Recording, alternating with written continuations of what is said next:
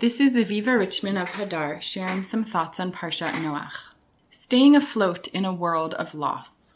Parshat Noach hurls us into confrontation with the fact that creating life is difficult, bound up in disappointment and loss. The resounding focus on loss of life in the flood at the beginning of the Parsha reemerges in a more contained and subtle way as the end of the Parsha relates that Avram and Sarai could not bear children.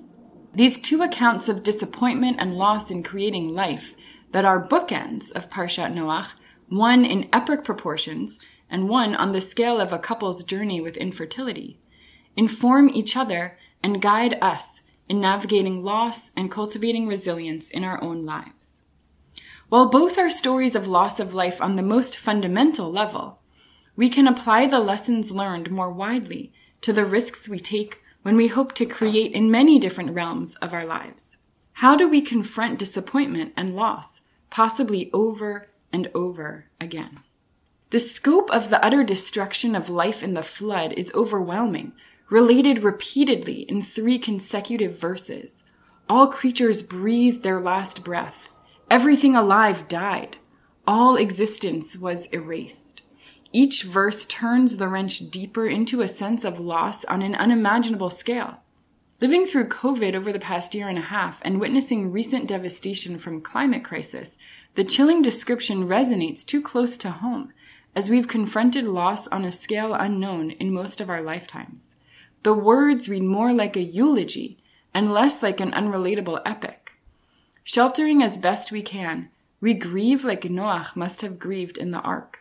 The flood story articulates an enormous public and shared loss. The Torah's explicit detailing of loss in the flood contrasts starkly with the terse description of Avram and Sarai's infertility, where their private experiences of loss remains buried in the gaping holes etched out by the narrative's stark edges. At the end of Parshat Noach, sticking out in the long list of begats, Sarai was barren. From this brief sentence through to the announcement of birth that comes chapters and decades later, we can only imagine that there must have been much disappointment and loss in Avram and Sarai's reproductive journey. The Torah does not relate a medical history of periods, miscarriages, or lost pregnancies in the many years they tried to conceive. All of this lies out of focus, beyond the margins of the text. We are left to wonder about the loss they suffered privately. Their unarticulated disappointments resonate like overtones against the backdrop of the story of the flood. The Torah's articulation of loss in the flood offers a language that honors the risk of hope and the intensity of disappointment that may ensue when we try to create life. An inability to get pregnant or a lost pregnancy can feel like the loss of an entire world. Understanding the flood through the lens of infertility and pregnancy loss offers an important frame for the midrash that teaches that God created and destroyed many worlds before creating our world. The divine process of creation wasn't smooth.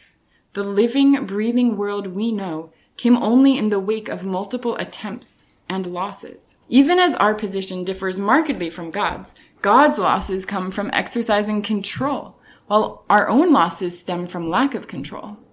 This teaching nevertheless reminds us that the story of any birth and creation often has chapters of complex prologues. The vibrancy of life and creativity is bound up in losses. The Parsha's juxtaposition of global and personal loss works in 2 directions. Not only does the massive public loss of the flood honor the gravity of smaller personal losses, our personal experiences with loss can orient and anchor us as we confront loss on a larger scale. The loss described in the flood is totally overwhelming. It is impossible to imagine this much destruction, let alone know how to respond. Our experiences navigating personal loss, even if it feels totally devastating, can help build our muscles of resilience in the face of more global loss. We can all trace our origins back to the uncertainty, risk, and possibly loss involved in the pregnancy and birth that brought each of us into the world, our own upbringing.